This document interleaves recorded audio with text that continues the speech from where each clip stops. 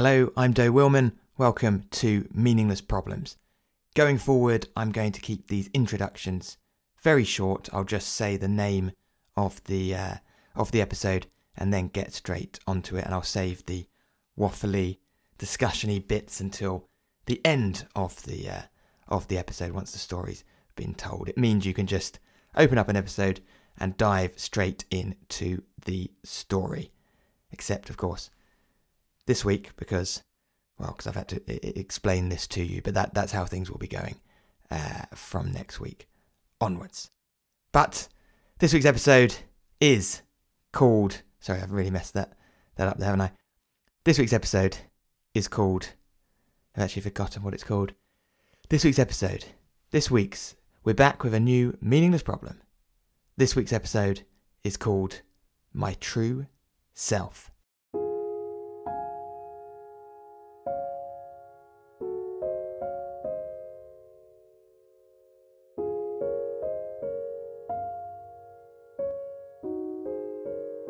I don't say anything. I can't say anything. Words don't seem to... Language. It's like language is, but even if I could say something, I wouldn't. No. Don't want to create alarm. I go through the motions, shower, shake myself dry, get changed, huge breakfast, morning kisses and hugs. I don't think the family notices anything peculiar. Once they're gone, I stare into the hallway mirror, searching for a glint of recognition, but no, this isn't me. This morning, I've woken up in someone else's body. These enormous hands with long, spindly fingers do not belong to me, nor these heavy, achy legs, and certainly not this tired, jowly face. That wasn't my wife, those weren't my children, this is not my house. This is not my body. This is not who I am. Okay, so clearly, just like in the movies, I need to find my true self and swap back. The trouble is, I can't remember who that is, my true self. I can't remember who I was. In the movies, they switch bodies, but somehow hold on to their original mind. But in real life, of course, there is no separation between mind and body. I've not just swapped into someone else's body, I've swapped into their mind too. I am inside the mind of a data analyst called Mike Evans. I have his memories, his preferences. I have, of course, his manner of speaking and of thinking. His thoughts too. I can hear them right now telling me to get myself to work. But I'm not going to listen because I know that this isn't who I am. I am not a data analyst called Mike Evans. I don't need to be at the office on Bishopsgate in 45 minutes, where I will have to admit to Mike's manager Poppy that the report still isn't ready. Just the thought of Poppy, the things she'll say, the way she slinks around the office like a cat, puts you at ease and then digs her claws in when you're least expecting. No, I'm not going to let Mike's thoughts take hold of me. They're his thoughts. They're not mine. This is not who I am. I am not Mike Evans. I only know about the report, the one about customers' preferences as regards queuing in line at the bank, the one that's 3 weeks late already, the one that keeps him up at night, the one Poppy is breathing down his neck about, the one he wonders if he'll ever be able to complete. I only know about it because it's one of Mike's memories. But like all of Mike's memories, like all of Mike's thoughts, I only know them because I have been transported into his body against my will. So I am not going to the bank's head office on Bishopsgate. I'm going to find my true self. I'm going to find my way home. I leave the house and head for the woods. It was these woods that first made my wife want to move here. Mike's wife. I'm not Mike. I'm not married to Natalia. It's not my children who are having behavioural difficulties at school. It's not me. None of it is me. But whoever I am, I surely haven't gone far. On the main road that separates Mike's house from the woods, I feel an urge to launch myself into the road. Traffic be damned. I pace up and down beside the traffic lights next to a teenager eating a pepperami that smells so exquisite. A woman rides past on a bicycle. I want to chase after her. I have so much energy. I'm sweating into Mike's suit. A man in high vis is taking a discreet wee behind a lamppost. That That looks like fun. But no, none of them, none of the others either, none of these people is me. But I can't have got far, and surely I'll know me when I see me. I'm in the woods, and I feel as though I can finally breathe. Through these lungs that feel like they've not properly breathed in years. Enormous oak trees and fir trees and birds and squirrels, so many squirrels. And the sun inches its way through, not rushing, happy to give each leaf its share of attention. This is where I belong, in the woods, among nature, the birds, the trees, the squirrels, it all smells so beautiful. For a moment I forget I'm trapped in Mike Evans's body, and the thought comes back to me like the pinch of a tight suit. Then I see him. As I come out into the clearing, onto the unmowed grass in the middle of the woods, I see him. About 40 yards ahead, there's an old man, sitting on a tree stump watching his German shepherd chasing butterflies. The man wears a beige flat cap and the smile of someone who has nowhere to be and nothing to do. Yes, there's no doubt whatsoever. As I approach him, I feel Mike's phone vibrating in Mike's pocket. It's Poppy, no doubt wondering where Mike is and where his report is. Well, Poppy, he's right here. Let me get him for you. I press ignore. Hello, I say to the old man. What a glorious morning. He nods. Aye, you're not wrong. Beautiful, I say, beautiful. And I pat the dog's head as it dances around me. He's a lively fella, says the man. Look, I say, might sound a bit odd, but did you notice anything strange this morning? He looks at me and nods. A bit warm for this time of year, aye? No, yes, but look. I point to the suit I'm wearing, to the polished shoes caked in mud. I feel my saggy chin and the bags around my eyes. This isn't who I am, I tell him. This isn't my body. This isn't my mind. It's like in the films where two people swap places, but in this case, it's the whole hog. Aye, says the old man, putting the German shepherd back on his lead. We all feel like that sometimes. No, but it's not. I try and smile, but I'm not sure if that's the right thing to do. There's a reason, I say. There's a reason I'm saying this to you. I've been wandering around, you see, looking for, and the minute I came through the clearing just now, it was obvious to me that I had found my true self. Yes, I'm not this. I'm not. We've switched, you see. The man smiles. He doesn't look remotely surprised by anything I've said.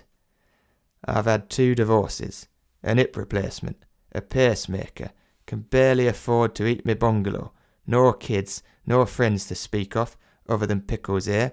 Trust me, son, if you and me have swapped places, you should keep stum. I know I would. He stands up from the tree stump, touches me on the arm, gives me a wink and says he'll be on his way. No, I say, and I'm laughing now. No, sorry, I should have been. It's not you and me who've swapped places. It's me and Pickles.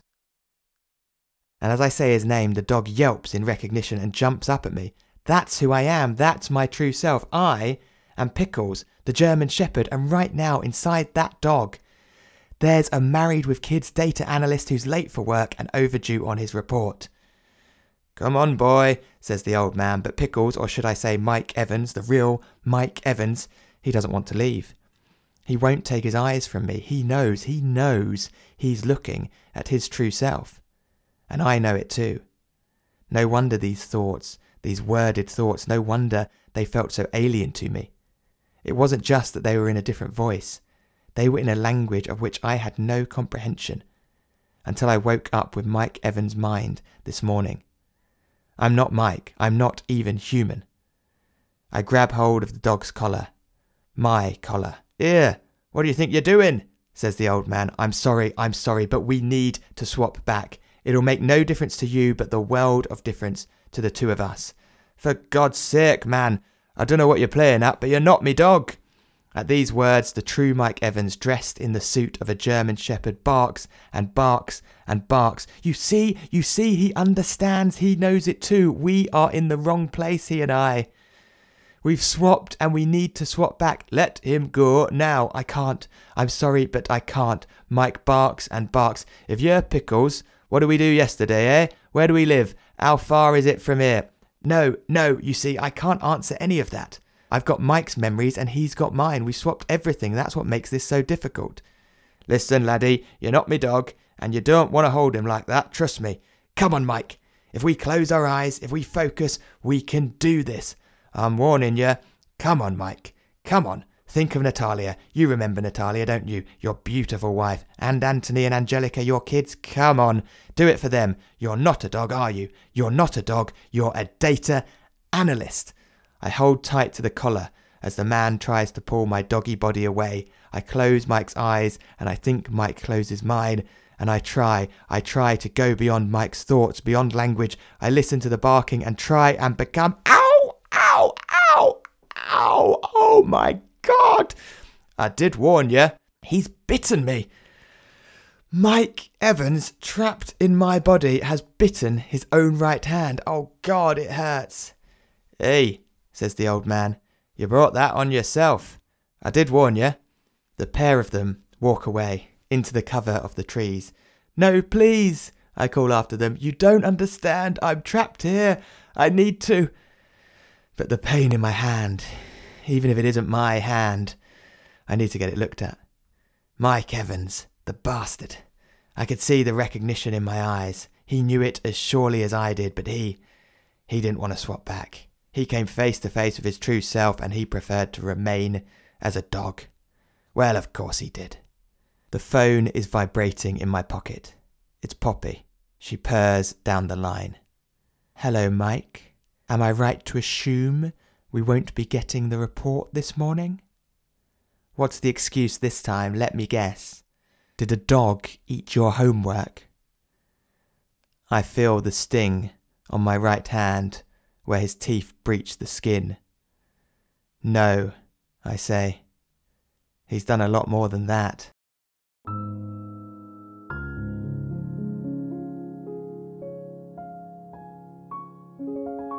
That was My True Self. Thank you for listening. And if you have listened to all 7, well done. You are currently in the lead. And it's been great to see a growth week on week in the number of listeners. And also it's been good to see that there are listeners coming in from a range of surprising locations. Only 72% of the audience is from the United Kingdom. We've got around 30 people from the United States listening each week, which is great to see. About 10 from Australia, which is nice. 4 or 5 from Canada.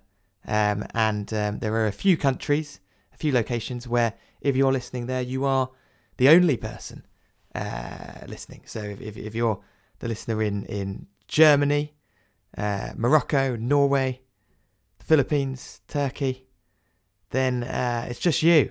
So that's great, but also you're clearly not following the instructions to tell your friends.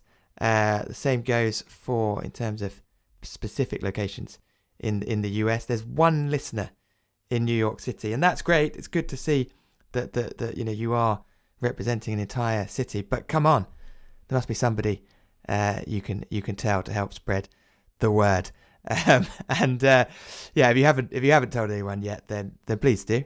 And if you have told them, then tell them again, because that's the way to spread the word, and let these stories get to a wider audience. But if you're not telling anyone, that's okay. Just make sure you keep listening. Make sure you are following the show.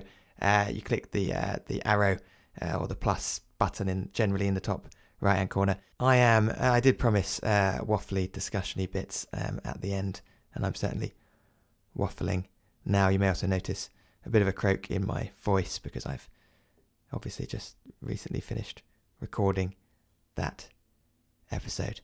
So I'll stop talking now. But thank you for listening, and I will see you here for the next one. Cheers.